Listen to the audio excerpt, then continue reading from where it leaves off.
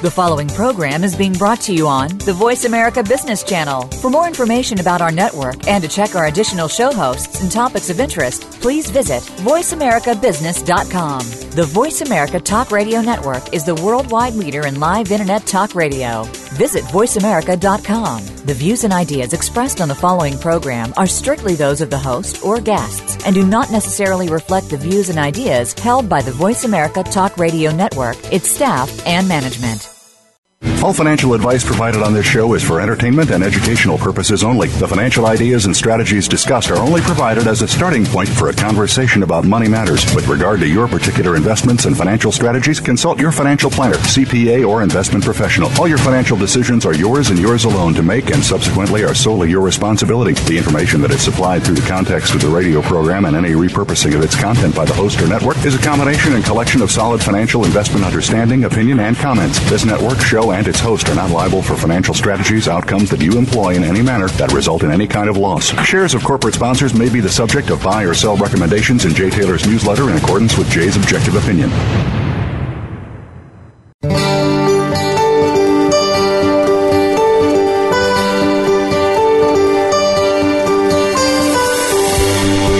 Welcome to Turning Hard Times into Good Times with your host, Jay Taylor. This hour will help investors fix issues and achieve personal gain. Now, here's your host, Jay Taylor. Welcome to Turning Hard Times into Good Times. I'm your host, Jay Taylor, and as I like to remind you each and every week, I'm also the author of a newsletter called Jay Taylor's Gold, Energy, and Tech Stocks.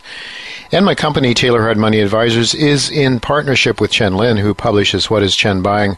What is Chen Selling? To sign up for my letter as well as Chen's letter, go to miningstocks.com, or call our number in New York at 718-457-1426, 718-457-1426. I do want to thank Dynacert. That's the company that has a technology that can reduce fuel consumption in semi-trucks by over 14%. And is also eliminating carbon emissions by 30 to 40%. A real great story, a real great company. We've talked to the CEO on this show, expect to have him on sometime in the near future. I think this is a company that you want to keep your eyes on as a potential investment. It's doing quite well. Of course, the proof will be in the pudding as the company starts to generate sales imminently now. We look forward to keeping you up to date on that. Today I am attending the Cambridge House Conference here in Vancouver, British Columbia, so this show was pre-recorded at the end of last week. I have titled today's show, Exit the Banking System as Soon as Possible. Well, because of a shortage of time and the amount of material to cover, I want to welcome Ellen Brown, my first guest, right away. For those of you who may not be familiar with Ellen, I think most of you probably know her because she's been on this show before several times, and she is certainly out in the public a lot, but she developed her research skills as an attorney practicing civil litigation in Los Angeles in Web of Debt. Her latest book, she turns those skills to an analysis of the Federal Reserve and the money trust. She shows how this private cartel has usurped the people's power to create money and how we, the people, can get it back. Ellen developed an interest in the developing world and its problems while living abroad for 11 years in Kenya, Honduras, Guatemala, and Nicaragua. She returned to practicing law when she was asked to join the legal team of a popular Tijuana healer and an innovative cancer therapy who was targeted by the chemotherapy industry in the 1990s. Well, that experience led her to her book, Forbidden Medicine, which traces the suppression of natural health treatments to the same corrupting influences that have captured the money system. Ellen's 11 books, including the bestseller Nature's Pharmacy, was co-authored by Dr. Lynn Walker. So she has a very impressive background, a prolific writer, and works very hard. And what I really love about Ellen is that she really puts her heart and soul into things that are really good for her fellow man. And so that's why I really love to have her with me. Thanks for joining me again, Ellen. Thanks, Jay. It's great to talk to you. Always good to talk to you, and I know that there are a number of interviews. I would suggest that my listeners go to ellenbrown.com. A number of interviews and articles that you write are there, and things that I think I would really like to have my listeners follow up with after we speak with you today. Ellen, most people have no idea about how money is created in our fractional reserve banking system. It's a mystery. I mean, most people that carry the currency around in their pocket, they think that is money, but actually that is a very small percentage of the amount of money that's out there. And in fact, we have a debt-based system, a monetary system. Can you explain to our listeners how money is created essentially out of nothing? Well, it's actually created when banks make loans, and money reformers have been saying that for 100 years, at least, or more. But the Bank of England just acknowledged it a year ago in their quarterly report. They said, contrary to popular belief, banks do not lend their deposits. They don't take in deposits and lend them out again. They're not just intermediaries, that they actually create deposits when they make loans. Mm-hmm. So here's the way, and another way you can prove that is to look at a chart of the money supply. So the M1 or the M0, the money that's actually created by the government, is a very low line at the bottom, and then you have this exponential line at the top, which is M2, which is the circulating money supply. And where did all that come from? It's not coins, it's not dollar bills.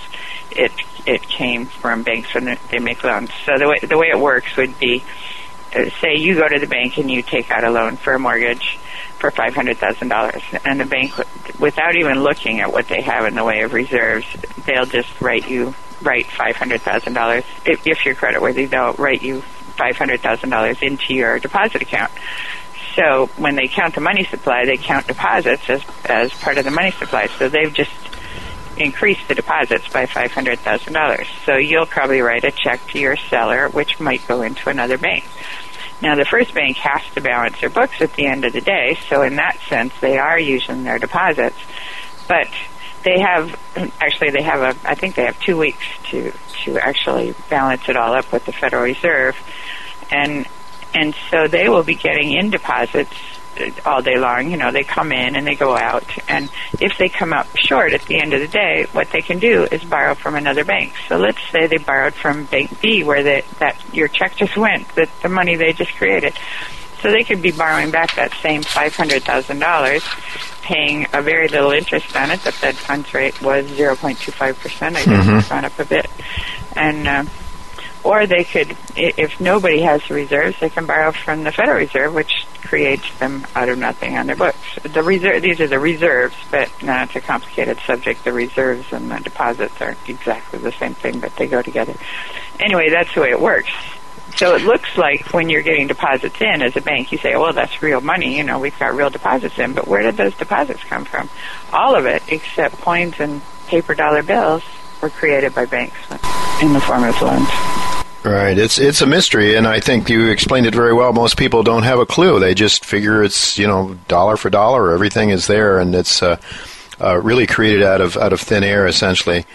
Now, most people believe, of course, that when they put their money in the bank, in the Federal Reserve banking system, we use J.P. Morgan here in New York, that when we put our money in the bank, that it is still our money, but legally, it's my understanding, Ellen, that we are now unsecured creditors to that bank. It's no longer our money. It's a loan that we've made to the bank. Is that right?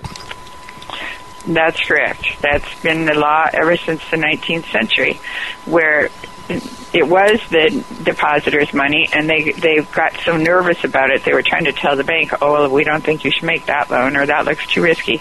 And the bank said, well, we just can't operate this way. And so the courts said, okay, we're going to say that when the bank gets the money, it's their money, and the depositor just has an IOU. So that's why they pay you, like when you look at your bank statement, and it says 0.1 cents or something for interest every month. That's why they're paying you interest, because you are supposedly a creditor of the bank. Yeah, well, they're not paying very much. I know they're not paying me anything for my demand deposits, or very little, if anything, almost nothing for my savings account as well. And but that's another topic I want to get to if we can. The idea, of course, that we're lending money, so we should be compensated not only for the time value of that money, but also for the risk. And that's what I'd really want to talk today about is the risks that we're facing when we put our money in the banking system. Now, you talked about how M0 is very small, and then, it's M1 and M2 and M3, and I guess they don't use M3 anymore, but how it's exponentially larger. But then much larger than that, those measures of money is something called derivatives. Derivatives that are hugely larger than the money supply. Can you talk to us about derivatives and why they are posing such a threat to us right now? Mm-hmm. Well, I think the official figure now is something like $1 quadrillion. Which a quadrillion?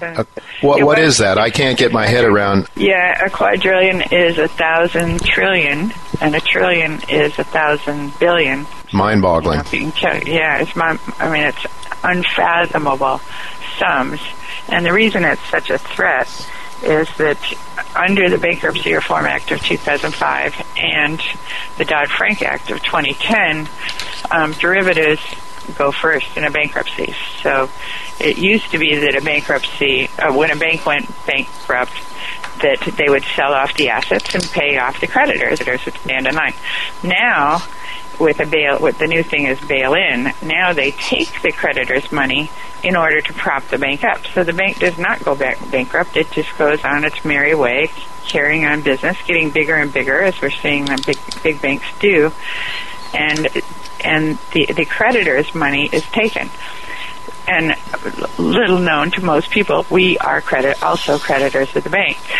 So the derivatives claims are technically they're not even part of the bankruptcy. Like they're not. It used to be they weren't subject to the automatic stay, and I guess now they're voluntarily subject to it for 24 hours, or 48 hours, I think. But it's not very long. It's not long enough for the bankruptcy trustee to figure out who's getting what. Anyway, so the derivatives claims go first. They get to snatch the collateral, and if we don't even know what a big derivatives bust would look like. Lehman Brothers was not that big compared to the amount of derivatives that, say, J.P. Morgan or Citigroup, the really big derivatives banks have this ominous amount of derivatives on their books.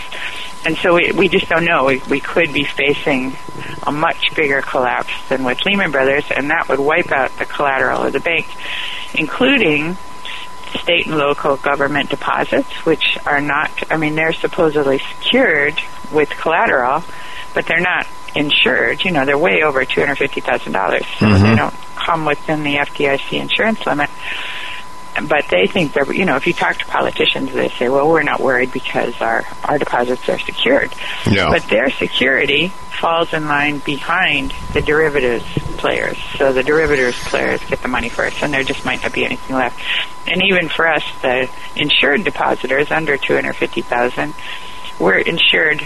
The money will be gone. We're insured by the FDIC, so the FDIC then has to step in and pay us. But they only have $67 billion in their insurance fund, and the amount of insured deposits is something like $6.5 trillion. And they have a credit line with the Treasury up to $500 billion.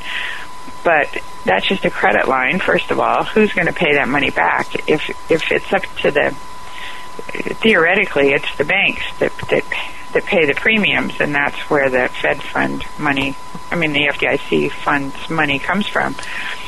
And when we went over, or when the FDIC fund went over, or went in a hole by, I think, $8 billion in 2009, a number of little banks almost went under. These were huge premiums that they could barely pay. So either we're going to break the little banks, which it looks to me like they're trying to do anyway, force them to consolidate with the big banks, or we, the taxpayers, are going to be on the hook again, just like we were before. But in any case, our deposits are at risk, our public deposits are at risk, and the whole banking system is so corrupt. We've just seen one thing after another. There's things like The Big Short. There are movies now about it. Right. So people are really getting the picture that this is not necessarily where you want to keep your money. There was a time, Ellen, when commercial banks were commercial banks and investment banks were investment banks. The investment bankers were entitled to their huge profits because they were taking bigger risks, and the commercial banks were not taking such risks. And in fact, I think they were probably didn't have or weren't tied into those dangerous derivatives you're talking about, at least not to the extent they are now. Glass-Steagall was removed during Greenspan's tenure at the Federal Reserve during Bill Clinton's presidency. Was that the start of the kind of problems we're having now? Was that a big part of the reason we're in trouble now, in addition to the bankruptcy revision law and Dodd-Frank? Yes, well, that is why we have this big risk, because there were 5% of the derivatives that were not supposedly covered by FDIC insurance, or that you couldn't gamble with your deposits. For a mere 5% of these derivatives. And a year ago, in the Omnibus budget bill, Citigroup petitioned, quietly, leaned on everybody to get that 5% taken out. So now, virtually all the derivatives are covered, and this would include the oil derivatives. These are bets against the collapse in the price of oil, which Citigroup had a lot of, and so that presumably that was why they were so concerned. So we, the people, again, could be on the hook for all that. Yeah. And derivatives are what essentially got us in trouble with the subprime collapse, because it used to be that banks would keep loans on their books. So, of course, they're interested in making sure these people pay up. So they wouldn't take bad loans or bad, loans where they weren't sure how they were going to get their money back. But once the banks were able to sell it off to investors, then they didn't care whether they were really good pays or not. They just had to convince the investors to buy the things. And the way they convinced the investors was they said, well, don't worry about risk because we protected it with derivatives. What nobody was figuring on is that this is not real insurance, and it's not like there's a government agency that checks to make sure they've got the money to pay up. In fact, nobody knows who the counterparty is on your derivatives, so it could be some outfit that just goes bankrupt, which is what happened in 2007 when two Bear Stearns hedge funds went bankrupt, and that's what got everybody all upset. Oh my God! You would covered after all. You would think, Ellen, and I think that probably the derivatives gave that sort of false sense of security that the system was secure, and maybe on an individual basis, as long as the system itself was good, it was helpful to businesses. If you wanted, if you needed a fixed rate loan, you could get it. You could borrow floating and change it into a fixed rate, and there might be someone on the other side of the trade that wanted the other side. It gives that false sense of security, and then the huge amounts of money that was pumped into the system that allowed it to expand. And then you turn around and say, well, sorry, the banks can make the profits, but when you have the system breaking down, taxpayers, you're going to have to pay for it. It's just so immoral. It's just so horrible, it seems to me. Alan, could you explain bail-ins? What is a bail-in? Because this is what we have coming our way now, I guess, starting in Europe, right? Yeah, a bail-in in Dodd-Frank and also in the European Banking Union deal that was just, I think it was formally agreed to a year ago, I think. And Dodd-Frank was 2010, and President Obama went on TV and said, no more bailouts. That's what it meant, no more bailouts. No more too big to fail, supposedly, but actually what it does is make too big to fail permanent. But what they do, instead of the government bailing out banks that are insolvent, the creditors are supposed to bail them out. In other words, they tap up the creditors' money. Yeah, which you think, well, okay, the shareholders, they took a risk buying the shares in that bank, and so they have to eat it, and it's only fair. But you're not thinking that the creditors mean the shareholders, the bondholders, and the depositors. And in fact, the largest class of creditor of any bank is the depositors. Now, for most of us, we're probably under the $250,000 limit, but then you've got all these businesses that have to keep a large amount of cash for their cash flow, to pay payroll and all. That's what happened in Cyprus. Was the shot across the bow. So that was the first bail-in. Yeah, and the people that were really hurt were the local businesses, because they lost 50% of their money, 50% of their deposits, and they needed that money for their cash flow. So that meant that they either went out of business or they cut way back on their, laid people off, etc. So the whole economy really suffered just from this bail-in of two big banks. And now we've seen, so in Europe, starting in this month, last year they were bailing in bondholders and stockholders, but this year, starting in January, they're also including depositors. So two big bail-ins that I know of that were fairly shocking and disastrous was one in Italy. There were 4 banks, and they weren't even what we'd call too big to fail banks. There were 4 local banks that had been insolvent for a couple of years, and they were trying to work this out. And they took the money of the bondholders. So these were people that had bought bank bonds. So the reason it made the news was one pensioner hanged himself. He lost 100,000 euros. It was like all his money, retirement money. Tragic. And left a note and blamed his bank, where he had banked for 50 years. He thought they were reliable, and they probably really were. It wasn't the bank's fault so much. It was system policy that they were forced to do this. Yeah. Mm-hmm. And then just like last week or the week before, just recently in Italy, they had one of these good bank, bad bank situations. So if you were a bondholder in the good bank, you thought your bonds were perfectly good, and all of a sudden, just sort of arbitrarily to bail out these banks, they moved the good bank bonds into the bad bank. Wow. So suddenly they lost 80% of their investment. So this is going to, first of all, it's going to stop people they're going to certainly think twice about buying bonds, bank bonds, which is a big source of capital for the banks, which they're needing more and more of because of heightened regulation. And it's just, it makes the whole banking system very, very insecure. So, all right, well, that's public banking. Well, that's in Europe, but the United States is not that is a much stronger, safer country, right? Everything is honky dory here. I mean, we're the United States of America. We don't have those, and we don't have the problems that Europe has. We're a much stronger economy. We don't have the problems that Asia has. But you're saying, if I understand you, that we are also being threatened with bail-ins. You mentioned Dodd-Frank has a provision in it, does it?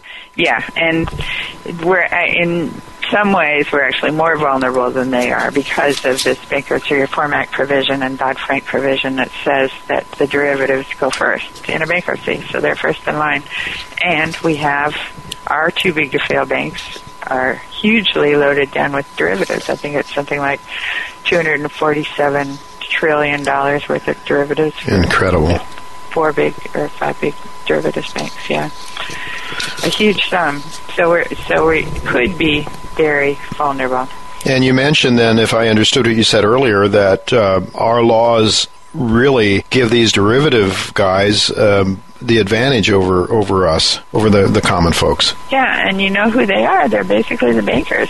Every over-the-counter derivative has a banker on at least. I mean, the banks set these things up. They're the house, so the house always wins. Yes. They understand the game where the Patsy pension fund or local government or whatever that takes the bet is probably doesn't get it and probably going to lose. I remember when Alan Greenspan backed that up, totally, when he was at the Federal Reserve back in the Clinton days, saying that the banks needed to make some money. We needed to compete with the other banks. Yeah, right. The other banks around the world. Yeah. Anyway, it's as you say, the casino is the house wins. And the house is rigged, and that's the way it is. But you, Ellen, have been an advocate of public banking, and you just started talking about it, and I know that you are involved. I think you're involved at least with a public bank in the state of North Dakota. I think it's the Bank of North Dakota. If you put your money in a place like the Bank of North Dakota, do you feel safer than if it's at J.P. Morgan Chase? Oh, I definitely would, but I don't think you can do it as an out-of-state. That's why it's a great model, and it's worked really well for them. Even it used to be that people would say, well, they've got oil, that's why North Dakota's doing so well. But now oil is doing poorly, and North Dakota is still holding its own because they've got this great bank that's got reserves, and And so it's kind of like China, and they can double down when things go bad. They're putting even more money into local projects to keep the economy revved up. Is that because they've been conservative, Ellen? They don't have sort of reckless lending policies that might be undertaken by banks that know they can always get bailed out, or that the creditors, the depositors, will bail them in now? They know government's got their back, and that's the system we have, as opposed to a Bank of North Dakota that is responsible to the closer home to their own people, the citizens of North Dakota. And then is that how you account for them being more responsible in their lending policies? Is that why they're in better shape despite a bad oil economy now in North Dakota? Well, that's one reason. That the Bank of North Dakota has been in business for 100 years. And they don't do derivatives. They say, if we don't understand it, we don't do it. I mean, it's just old-fashioned North Dakota sort of mentality. I mean, they're a conservative state. It's not like a socialist state. And their whole business model is just very efficient. So instead of putting their deposits in Wall Street for Wall Street to gamble with, they put their deposits in their own bank. By law, all of the state's deposits go into the Bank of North Dakota. Then they can use those deposits, to do what all banks do, make lots of loans they have a mandate to serve the local economy, and they have particular sectors that they particularly give low interest loans to, education, agriculture, and energy particularly. So they give like 1%, or I think it's now 1.7% loans for students, 1% loans for startup farmers, that sort of thing. Mm-hmm. And they don't have any they don't pay bonuses, fees, commissions. They don't do gambling, or other than making ordinary loans. And they partner with the local banks. So the local bank is sort of like the front office, and the Bank of North Dakota just comes in and participates in the loan. So they don't really have much in the way of cost. Mm-hmm. And the highest paid person is the president, who makes somewhere on the order of $250,000 a year. Nothing compared to, I think it's $20 million for the CEO of Wells Fargo. They don't have to advertise for deposits. They've got a built-in deposit base. They don't advertise for customers, because they get to go out and seek. They get to choose the projects that they want to invest in. And of course, the local banks are real happy to have them. Sure. To allow them to do larger loans. And what they do for the local banks is they guarantee the loan, so they effectively substitute for capital. So they help with the capital requirements and help with liquidity. Well, that's all very good for if you live in North Dakota. What about me? I live here in New York City now. I know that Mrs. Taylor, who takes care of the financial end of things here in our little business, likes to stay with J.P. Morgan Chase because it has so many conveniences. That's one of the reasons she doesn't want to change to other banks. But let me ask you, before you comment on that, what about putting your money in a local, let's say, a credit union or something like that? Would you be safer with something like that than, say, the Federal Reserve System? Yeah, well, you are in theory, because they're not too big to fail banks, so they're not subject to bail-ins. I mean, they're not in the Dodd-Frank Act. But you still might want to check with the bank and find out, do they do overnight sweeps where they put their money in Wall Street overnight? Because the big banks are going to go bankrupt overnight. That's what they always do, off hours. And do they use big correspondent banks and check the credit rating, maybe with, I know Weiss does credit rating. Yes. Yeah, so you still want to check carefully and watch the news, because there's a lot of pressure on the local banks and the credit unions. They're trying to force them to, it looks to me like they're trying to force them to merge with the big banks. Rules could change and seem to be changing. And generally, you probably don't want to keep a huge amount of money in any one place.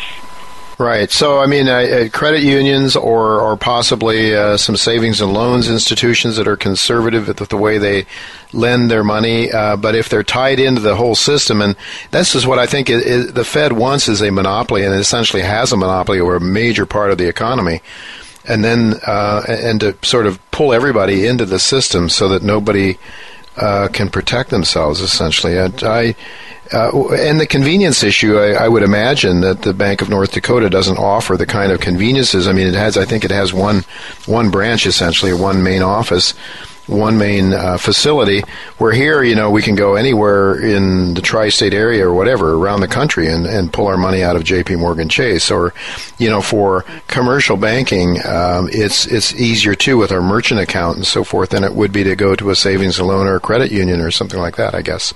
So they sort of have you locked in with this convenience thing. They keep you sort of sucked into the system, don't they? Yeah, that's a problem.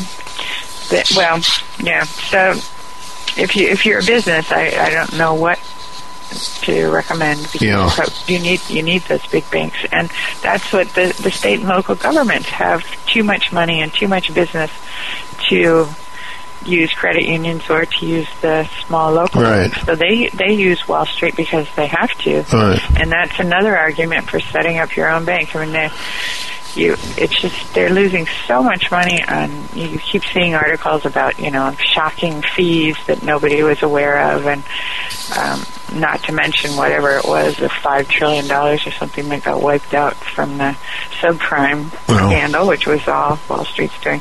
I mean, it's just it's so expensive and so risky. It just seems to me it would be worth state and local government's time to look into setting up their own bank. In California, we have an infrastructure bank, so we've already got a bank. It's just not a depository bank. They can come up with, they've got the ability to change the laws. That's what laws are for. I mean, that's what Congresses are for, legislatures are for. Well, Ellen, we're just about out of time here, but I know that you are a tireless advocate for an ethical banking system, a public banking system that looks after the interests of the people. And I'm so grateful that you're doing that work. Where you're speaking in a lot of different places. I know you're very active, and I would just like to tell our listeners to go to ellenbrown.com. There's maybe just ask you to comment very quickly on an article I haven't had the time to read yet, but one that you've posted there, I guess just very recently, is "The Citadel is breached. Congress taps the Fed for infrastructure funding." Could you talk to us just briefly about that and tell people why they should go there to read this? Okay, well, our infrastructure has been falling apart for a long time, and both parties, both houses have been on it and said we have to do something about infrastructure, but they couldn't agree on how to fund it. So they finally came up with the compromise that they would hit up the Federal Reserve, which is about time, if you ask me.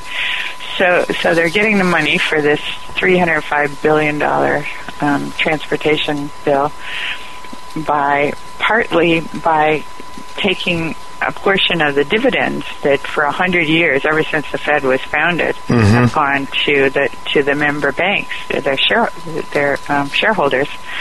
The Fed is composed of 12 branches, all of which are 100% owned by the banks in their district. Sure. So it's partly that, and then partly they took it out of the reserves of the Federal Reserve, or the capital surplus. The Federal Reserve doesn't really need a surplus because they have the power to create. And Ben Bernanke admitted to that, but he said in a blog, but it looks bad, to be hitting up an independent central bank. So the point is they're not independent anymore, which to me is good. That's a good thing. They're not. They've never been independent of Wall Street. They're just dependent of the public interest. So, contrary to what the Congress designed, right? Yeah, our Constitution. Even when they passed the Federal Reserve Act, it was so obscure. It was William Jennings Bryan was the opposition, and he said no way would he ever approve of a bill that gave the power to create money to Wall Street. Sure. And when he saw the final bill, he said, at last, the people will be issuing the money themselves. Oh, hardly. Which wasn't true. It was just so obscure that even when it was passed, the people didn't understand it. All right. Well, unfortunately, we're out of time, Ellen. Always a pleasure to talk to you, and it's always insightful. And I just, again, want to thank you for being on our show and wish you all the best. And if people want to get behind your efforts, I guess they can do that. How can they do that? How can they get involved if they want to? website for Public Banking Institute is publicbankinginstitute.org. You can sign up for the newsletter, and there are many other suggestions there on the website. Excellent. Thank you so much for being with us once again, Ellen, and we look to talk to you again sometime in the near future. Very much. Okay, thanks, Jay. Well, folks, don't go away, because Roy Sabag of GoldMoney.com will be with me to talk about the BitGold payment system and how you can use gold money as a means of protecting your wealth from the confiscation Ellen Brown just talked to us about. That is the confiscation from the Federal Reserve banking system. Don't go away. I'll be right back with Roy Sabag after the commercial break.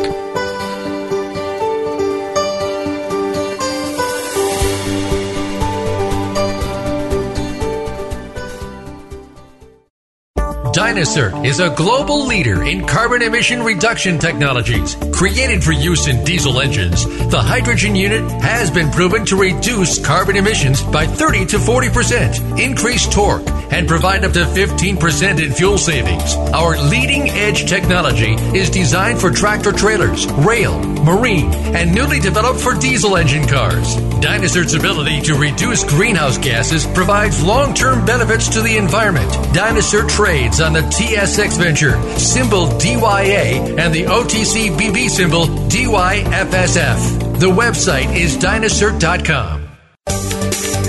From the boardroom to you, Voice America Business Network.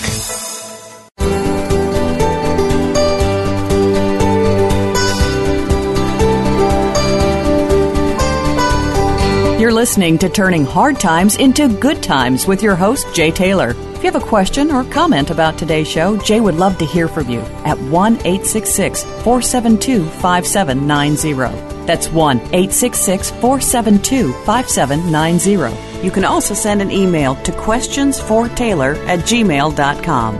That's questions, the number 4, Taylor@gmail.com. Now, back to our program. Welcome back to Turning Hard Times into Good Times. I am your host, Jay Taylor, and I'm really happy to have with me once again Roy Sabag of Gold Money. Roy is the founder and team leader of BitGold, which recently merged with Gold Money. He has been an active investor and portfolio manager for over a decade, specializing in distressed, event-driven, and natural resource investments. Throughout his career, he has correctly predicted important investment and economic themes before they materialized, resulting in risk-adjusted returns that significantly outperformed market indexes. And now, Roy is putting his efforts behind BitGold and Gold Money. Well, thanks for joining me again, Roy. It's always a pleasure to have you with me. Thanks for having me again, Jay. You know, for those who are not familiar with BitGold, and you've been on, I think, at least twice on this show, with BitGold and Gold Money, they were, as I mentioned, just merged together last year. Tell our listeners what services both of those institutions provide. Sure. So very simply, BitGold is an online payments and savings platform that utilizes gold bullion as its only unit of account. The gold bullion is physical, it's allocated, it's insured, and it's redeemable. So think of BitGold as a gold-backed PayPal system. You can make a deposit into it, you can make a payment with it, you can redeem gold out of it, and if you're a merchant, you will be very shortly be able to send an invoice to someone, which they can then pay, or you'll be able to install a checkout button on your website through which people can make purchases. Gold Money is a business that we own as well. It's based in Jersey in the Channel Islands. It was a business founded by James Turk close to 15 years ago. Gold Money is more focused on long-term wealth preservation. It offers you an account where you can wire in funds, one of 6 or 7 different currencies. You can then buy a variety of precious metals, not just gold. You can buy gold, silver, platinum, and palladium. And we've now introduced the Gold Money prepaid card, which you're allowed to have a card in US dollars, in euros, or in British pounds. And then you can withdraw your gold value from your Gold Money account to one of those cards and use the card at any point of sale or ATM machine. All right. Well, you know, Roy, we just talked to Ellen Brown, who explained why depositors in the commercial banking system in the United States and in many countries around the world are facing increased risks of bail-ins, risks of zero or negative interest rates. According to her, bail-ins are already starting in Europe, and of course we've had the trial of them in Cyprus a couple of years back. And she says that given recent legal revisions to the bankruptcy laws in the United States, along with Dodd-Frank, American depositors are in some ways even more vulnerable than Europeans to bail-in risks. Well, I believe, BitGold and Gold Money are completely outside of the banking system. Is that correct? And if so, I should think they would, either of those institutions would provide some wealth protection if you're worried about risks within the banking system. Yeah, that's correct. The foundational kind of ethos of BitGold was to build a financial service platform or business that was totally outside of the existing financial system, and we did a lot of work on how we could achieve that objective. And the only way you can achieve that while still providing liquidity to your customers is by utilizing gold, because gold has such a such a great infrastructure that's been around for hundreds of years, where there are deep and liquid markets for gold, people willing to buy gold or sell gold in different currencies. There are really, really good and well-articulated standards and procedures like the LBMA standard, where there are chain of custodies, there's chains of integrity, there's auditing standards and procedures, transportation providers and vault custodians that are all approved. So if you want to live outside the banking system, you need a unit of account. And so gold has already that function of being liquid, and then for all the other reasons that make gold a proper and pretty much the best unit of account.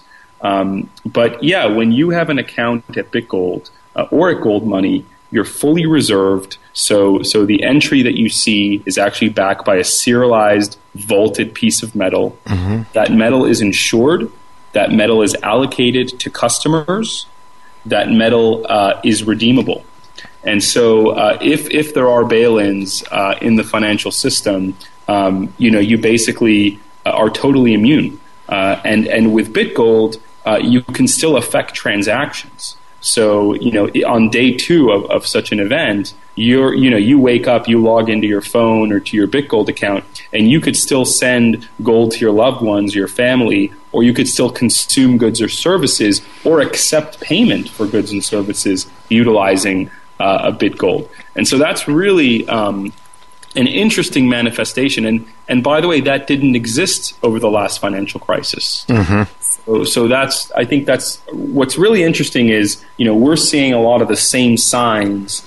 Josh and I, the co-founders of BitGold, we're seeing a lot of the same signs that we've seen, that we saw in 2008, before that financial crisis. And a lot of the financial markets, if you study financial markets, there are a lot of really interesting signs, whether it's the VIX or whether it's the overnight moves in the S&P futures, that are analogous to the action that we saw in 2008 and 2007. And we're actually working on a piece right now where we think that debt and derivatives that are exposed to energy are as high as the subprime debt.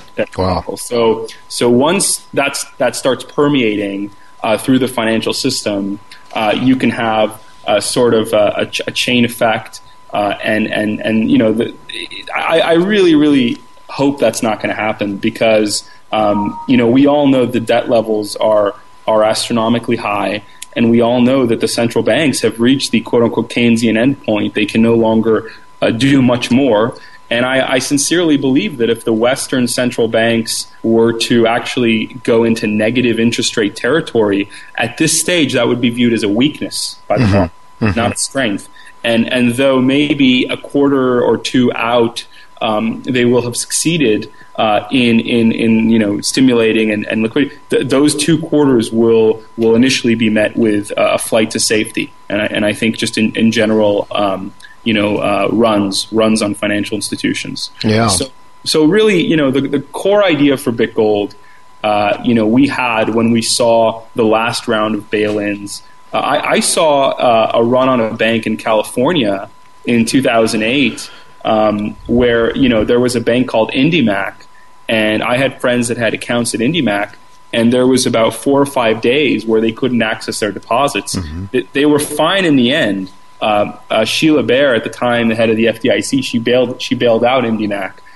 But there were 4 or 5 days where their ATM cards didn't work, and they couldn't actually access their deposits at the bank. And this was in the United States, in Los Angeles. Mm-hmm. Roy, I just have to mention here for those listeners of ours that may not be that familiar with the way the banking system works. The commercial banking system, when you put your money in as a deposit, you are, of course, an unsecured creditor to the bank, to the banking system, but they can take that money that you deposit and lend it out multiple times. Well, if I go and take my money and buy some gold, and it's put in BitGold, that BitGold is my gold, and it cannot be lent out, and it certainly won't be lent out multiple times, right? That is correct. So a good way to understand this is look at the legal constructs. Legal constructs of a banking depositors require this incredible regulation, whether it's the OCC or whether it's the FDIC or state regulators. And the reason they need all this regulation, and the reason they need all these standards, is because the second they get your money as a deposit, they're allowed to lend it out as much as 8 times. Mm-hmm. And with derivatives and swaps and all these other financial instruments, they can get levered 20 to 1 or 15 to 1 quite easily today still.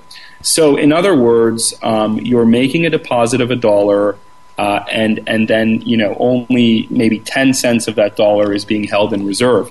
So when you show up at the bank and demand your dollar back, that dollar is simply not there. It's been lent out. Now the loan itself may have value. It may even have more intrinsic value than at the time you lent the money or that you made the deposit.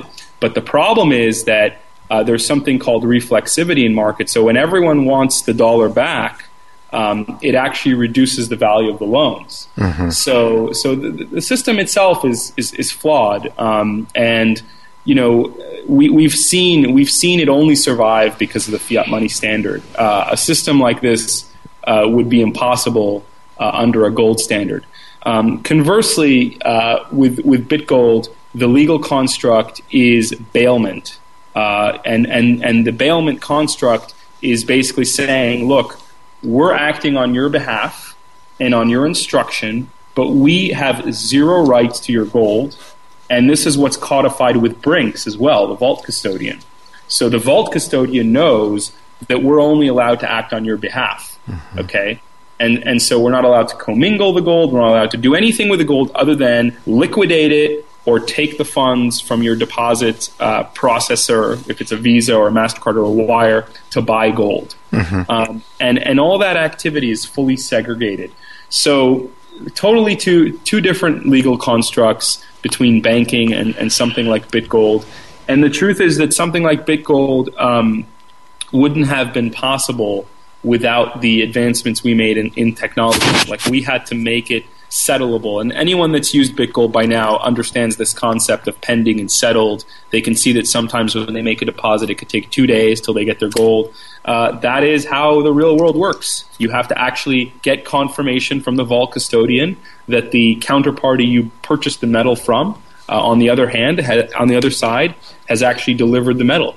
But once that metal is delivered and it's settled, and you have a settled balance on the BitGold platform, the beauty is you can then use it to do whatever you want. Mm-hmm. Send it to anyone, and it's basically as good as gold. Mm-hmm.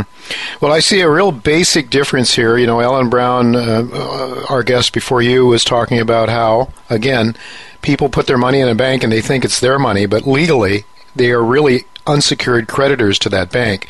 If I have my grams of gold at BitGold, it's my gold, right? It's my asset. I'm not a lender to BitGold.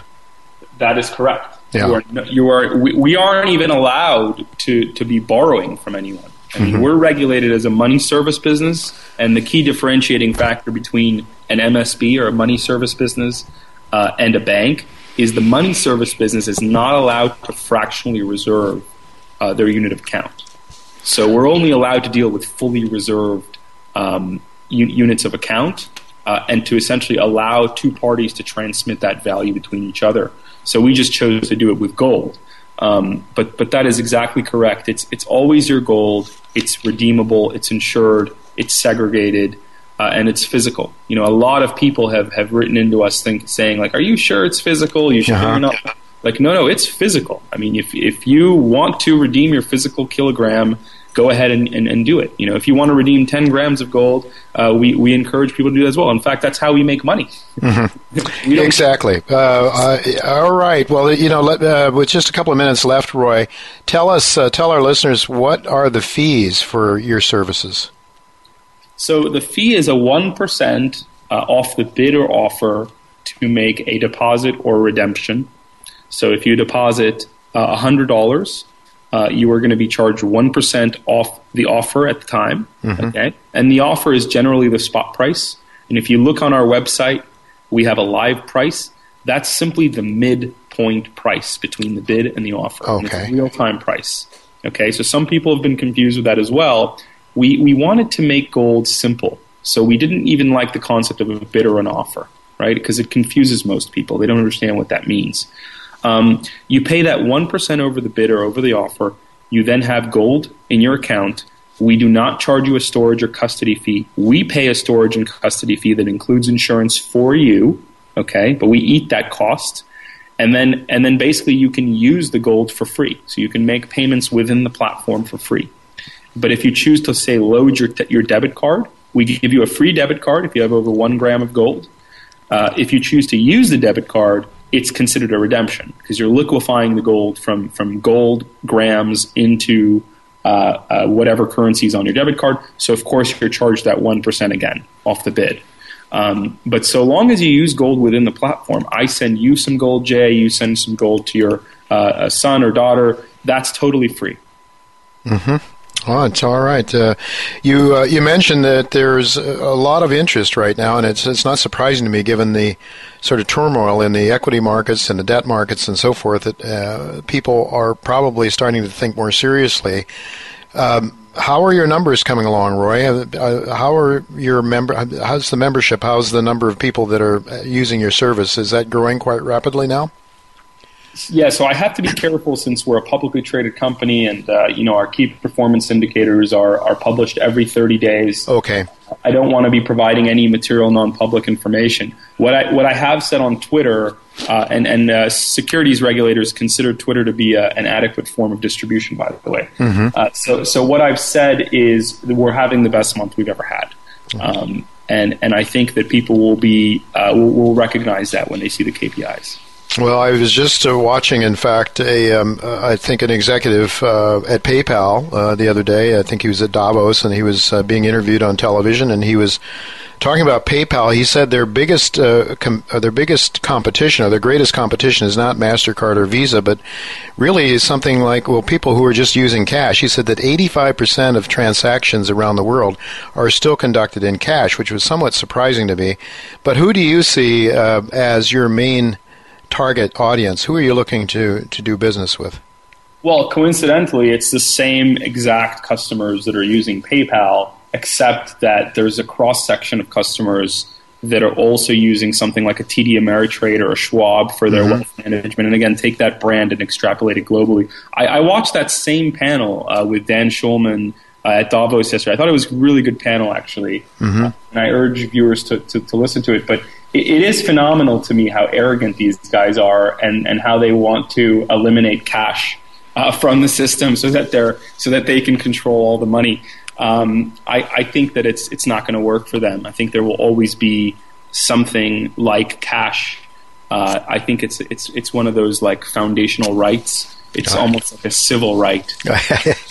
I would definitely agree with you on that, Roy. I'm so glad you could be with us again. Want to talk to you some more often, you or somebody from your shop, because I think it's a really exciting story that you have. I think I'm very interested in the stock as well, and I talk to my listeners about that from time to time as well as my subscribers. So I guess the best place is bitgold.com people should go to, right, to follow up? That is correct, bitgold.com. And if you open an account today and if you have your credit card handy, you're eligible for a first deposit bonus if you make a deposit within 15 minutes. I also think it would be great for you to have Daryl McMullen online next time. He is our new CEO, and he actually was the CEO of PayPal Canada. Excellent. We'll try to do that sometime in the near future. I want to thank you very much, Roy, and all the best to you, and we'll look to do it again sometime soon. Thank you very much, Jay. Well, that's all the time we have for this week. Next week, my guest will be David Haggith, who writes a very important blog called thegreatrecession.info blog. I hope also to have Chen Lin with me and Michael Oliver as well. I do want to thank Dynacert, our sponsor for today's show, for making the show economically viable, and also thanks to my producer, Tacey Trump, Matt Widener, my engineer, and again to all of you for listening. Until next week, goodbye, and God's blessings to you.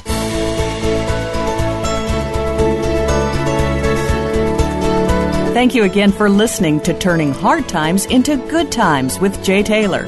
Please join us again next Tuesday at noon Pacific Time, 3 p.m. Eastern Time on the Voice America Business Channel.